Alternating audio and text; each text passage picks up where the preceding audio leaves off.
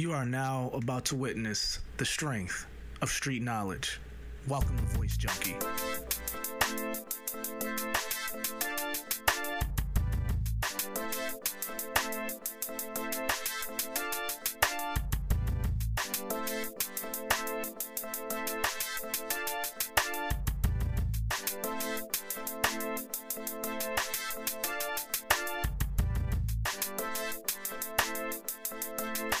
So, Amazon is in the process of cutting more jobs because they're trying to autonomize their entire warehouses and how those things are set up. So, what I mean by that is this.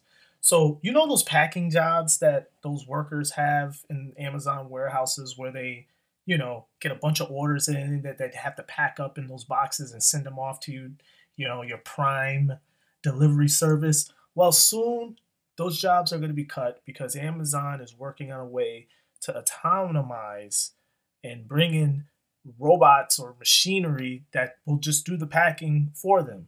So obviously, this is an attempt to cut jobs and to save more money on their bottom line, i.e., pay their executives and stockholders. I mean, let's be real. Cutting jobs and reinvesting that money into the company, as far as hiring new positions, is not a priority that's top on the list for a lot of these mega companies like Amazon. Let's keep it real. This is to cut money, save costs, save themselves some headaches with how they're treating their workers, etc., so they could just get rid of that issue and make more money on the top. You send, more bonuses, more stock buybacks, etc. That's what companies do. They cut jobs, save that money, reinvest that money into the pockets of executives and stockholders. That's what they do. They don't reinvest it into the company for jobs. We've seen this over and over again. So let me read something from the article here that I pulled up. This is exclusive from Reuters that they sent out. Bear with me here. The company started adding technology to a handful of warehouses in recent years, which scans goods coming down a conveyor belt and envelopes them seconds later in boxes custom built for each item. Two people who worked on the project told Reuters. Furthermore, as I was hinting towards as far as how it would affect their workforce and their warehouses, I read here, that would amount to more than 1,300 cuts across 55 U.S. fulfillment centers for standard size inventory. Amazon would expect to recover those costs in under 2 years at $1 million per machine plus operational expenses, they said. So Reuters is saying this could cut upwards of 1,300 jobs across all of their fulfillment centers in the country. Not very good if you're struggling and you're trying to find a job, or if you're working and slaving away in Amazon's fulfillment center, and then you're going to get the axe is coming eventually. That can't be a great feeling for those workers. Here's a quote from one of the Amazon spokeswomen, a spokeswoman from Amazon, and how they're trying to spin this and explain the purpose of bringing in this new technology. I quote, they're piloting. So in tech terms, if you was to use this in tech terms, that's like a beta program. So yeah, we are piloting this new technology with the goal of increasing safety, speeding up delivery times, and adding efficiency across our network. Okay, let's pause there. That's one part of the quote. You gotta love these companies when they talk about the goal is to increase safety and speed up delivery times and efficiency across. That other second part is true. It is to speed up delivery times and adding efficiency across the network. That is true, because at the end of the day, speeding up production and paying as low as you can to speed up. See, this is what companies like to do. They want max production at low cost. That's why they don't like to pay the workers, because they want all of that production. They want all of those benefits and give you nothing. So when they bring in new technology, bring in new machinery, they can, they could realize that expectation. They could, accomplish that goal of theirs that that all of these companies set out to do. And that's to have maximized profits and low return, far as give back, which is, employees at the bottom of that totem pole. So safety part is just BS. Like, you're not worried about the safety of your workers, because if you did, you wouldn't be having them on these weird breaks, bathroom breaks, and docking them for taking breaks too long, and all this other crazy stuff that you hear with these Amazon stores. So safety is not a concern. So don't give me that BS. It's really all about speeding up delivery times and adding, production at a low rate. I mean, that's what it is. It's maximizing profits. That's what massive corporations do. That's the sole purpose of corporations, man, is to maximize profits. Corporations are not individuals. I mean, you know this. I've said this to you guys before plenty of times if you've listened to the Voice Junkie podcast and previous episodes, and how I have a huge disdain for people who have the ideology that corporations should have the same rights as people. No, corporations are machines built to maximize profit at any cost. And that cost seems to be 1,300 jobs in the future being cut across the country. So let me read the second part of the quote. She says, "We expect the efficiency savings will be reinvested in new services for customers, where new jobs will continue to be created." So this is the problem. We know that's a bunch of bull crap, because they're not going to reinvest in a lot of jobs once they cut those 1,300 jobs. Will there be some new jobs created? Yeah, sure there will be, but it won't be nearly as much as the jobs that they're going to cut. I would gamble to think I would estimate that it's probably only going to be 10% that they'll bring back from that 1,300. So maybe they'll bring back 300 jobs with these new technology positions that they're going to need for people to control these new machinery that they're going to bring in to do all this packing. You're going to have humans look over it. So you're not going to bring nearly as many of those jobs back as you're cutting. So again, this is how crony capitalism is built. It's built on the backs of people. You get to take advantage of people, and you get to own a whole market. There's really no competition. Where are you going to work if you're in this profession? There's really no competition. Everything is going to be automated. And this is my whole general perception of these types of jobs. These warehouse jobs are drying up.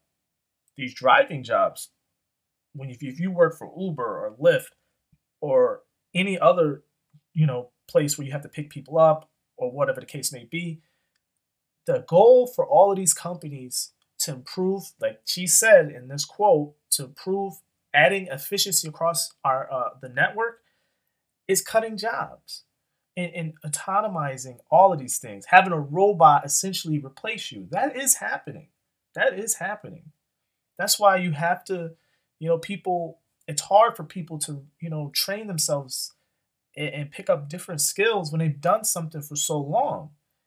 Our government doesn't help us do that. They don't help train people and move them on to the next part of their lives as far as, any types of skill training is concerned. There's no structure in place for that. So these 1,300 people, future cuts, those people are going to be shit out of luck. They're not going to have really anything to do. They're going to put so much time and effort into Amazon and get nothing from it. So that's the unfortunate part about it. But this is what's happening in the 21st century. At the same rate, I really loathe what these companies are doing and all the advantages they get, all these tax breaks that they get, and then they use those tax breaks to, make robots to replace jobs. And that's a problem. That's a problem, but our government is inherently corrupt, and they allow this type of stuff to happen, and surely they will get tax incentives for doing it. More money on top of the insane pile of money that they already have. That's a problem. So we have to prepare for this future of automation. It's happening. There's no surprise, or you shouldn't be surprised that companies like Uber is spending upwards of billions of dollars in automating and making self-driving cars, because you think they want to continuously deal with all the contractors, i.e. all the drivers that build the company, and deal with the headache of labor laws and all of these other things that they have to worry about in each state, like states like New York and Austin, Texas, and things like that. You think they want to deal with that? No. They say, you know what, we'd rather reinvest that money instead of giving more money to those contractors, those workers that built this company. I'm talking about like an Uber. Instead of reinvesting in our workers, we're going to reinvest in our company to replace those workers. This is always the mindset of companies. They want to pay you nothing. If they could pay you nothing, they would pay you nothing. If they could, legally. And I mean, we're almost at the point where they're, basically paying you nothing anyway. Because, if you want to keep up with inflation, the cost of living, the cost of this, the cost of that, you're really not getting paid much from companies like this. You're working, yourself to death. In Amazon's case, in this boxing type of role that people have in fulfillment centers, they are taxing jobs. They're boxing, they're doing, I don't know what, multiple orders per minute on a 10-hour shift.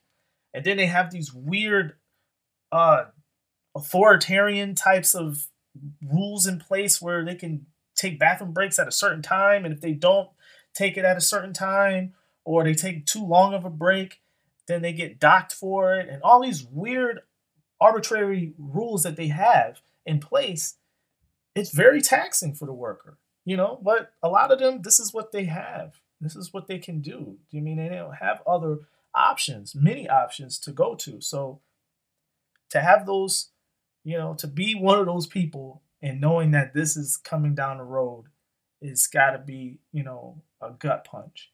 But this is the reality of the situation. This is why, voting, I hate to go back to politics, but hey, this is the Voice Junkie podcast. This is how this podcast was started. It was started off the back of politics and trying to give my street perspective to it.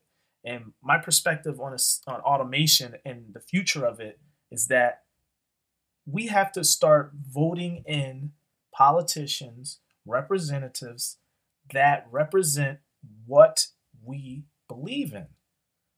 It's not really about a two-party system. Meaning the establishment and the power structure in place right now, they want to keep blurring the lines and making you believe that we're in some type of gang war where it's about, this side on this side. No, it really should be a structure in place that's about ideas. Which idea is better?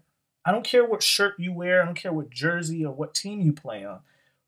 Do your ideas represent what I believe in? And that's what we have to kind of focus on.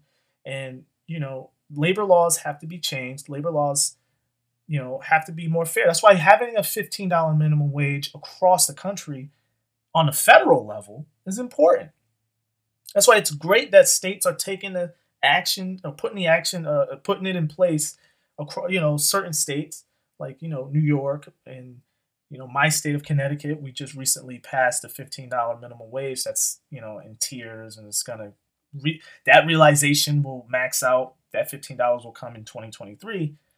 But it's a start because, the system, the way it's set up, is not very favorable to the working class folk. It's just not. So, just to harken back on automation and just to know that this is what we need to expect coming down the road, automation. So if you want to get yourself trained, maybe get yourself trained into, find those industries that is more difficult to for these companies to automate, like healthcare. All the aging people from the baby boomer generation are retiring. They're having home care. They're having a lot of those things. So healthcare is one of those industries that you can do that in. Digital media, if you can get involved in it in any aspect. Find those industries, find those categories that are much harder for these companies, these massive overlords that we call companies, don't control and dictate, they don't have a hand in changing through automation. So automation is a big concern coming down the road. We definitely need to pay attention to it. We definitely need to retrain and, just be more involved in our communities and avoiding stuff like this. Take away tax incentives from companies like this. If they're going to take away jobs, then you got to take away tax breaks for them. It's just the bottom line of it. If the whole point is to hire people, not to cut people.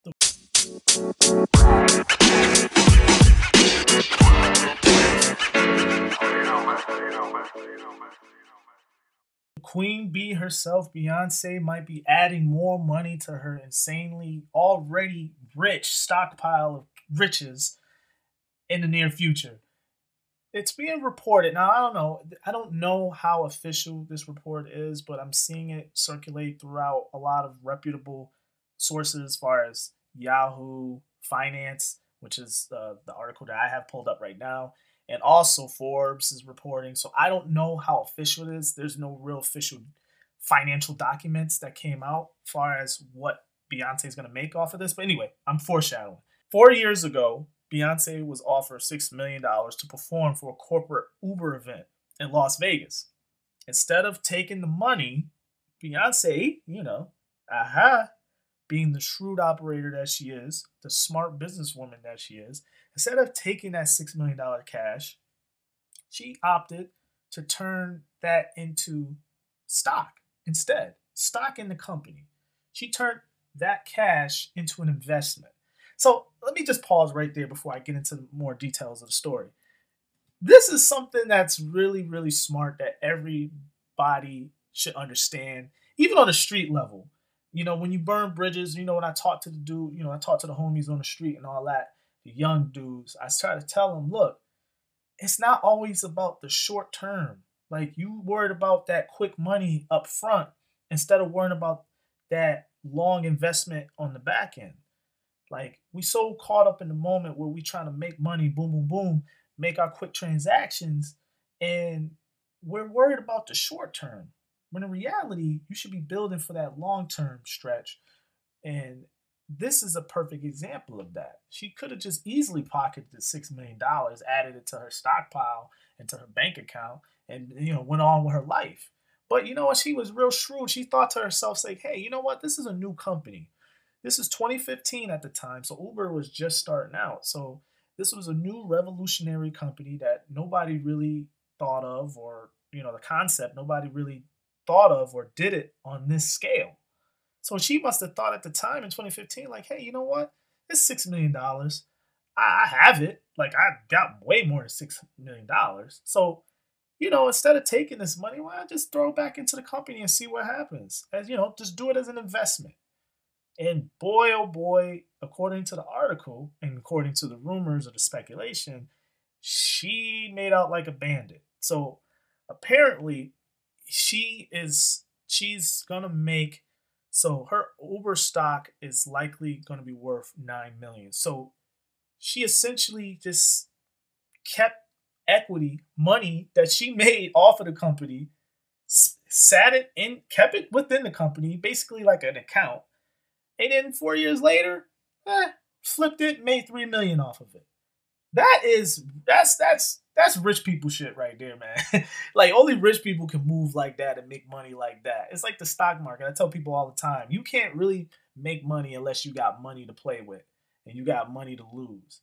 Like, you can't go on the stock market and stock exchange and buy stocks and have a few $100s to play with. No, you got to have not just a few thousands of dollars. You got to have several thousands of dollars to really make an impact on the market.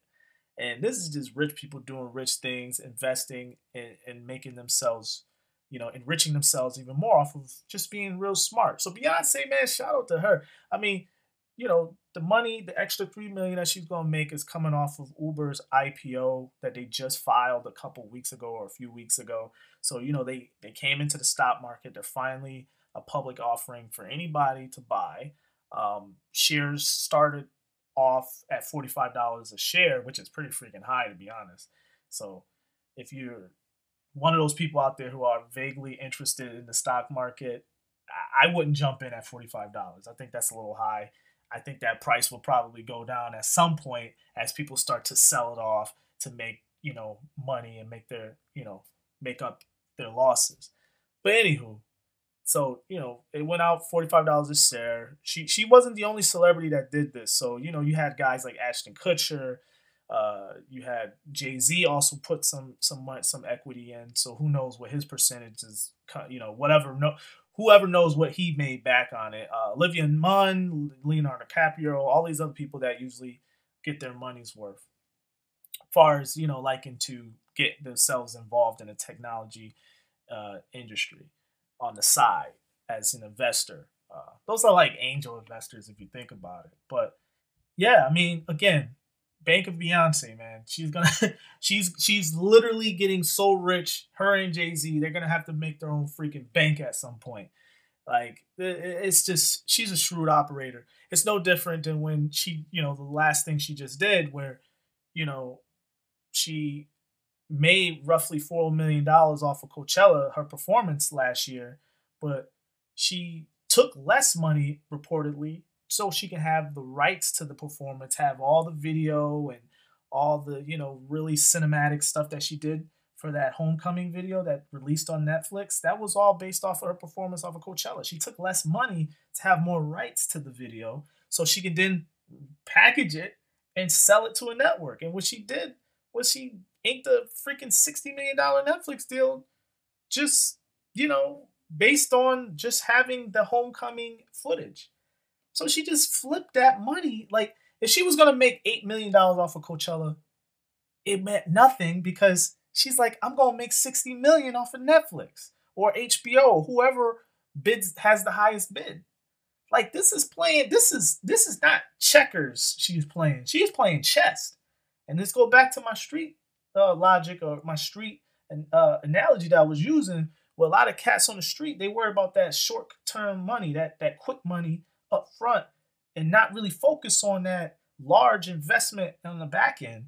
And this is a perfect example of that. This is a shrewd businesswoman operating at the highest level. So, I mean, Jay and Beyonce at this point are like freaking the king and queen of this whole freaking pop culture industry that we love to fawn over. Like, you got to give major props to Beyonce. I mean, she definitely, without a doubt, is the queen bee. Not just on stage, but off stage. That's all we got for this episode of Voice Junkie Podcast. Thanks for tuning in as always, man. It means so much to me when you could just take the time out your day, personal time out your day that you can't get back, to check your boy out, listen to what I'm talking about on every future episode. It's awesome. Become a leader and really support this podcast and help it get off the ground. Go to listener support. There's a link down there in the bio section below. If you want to support, give $1 a month or whatever. Anything helps. Anything helps. It'll be awesome. Thank you again for listening. Until next time, y'all. Peace.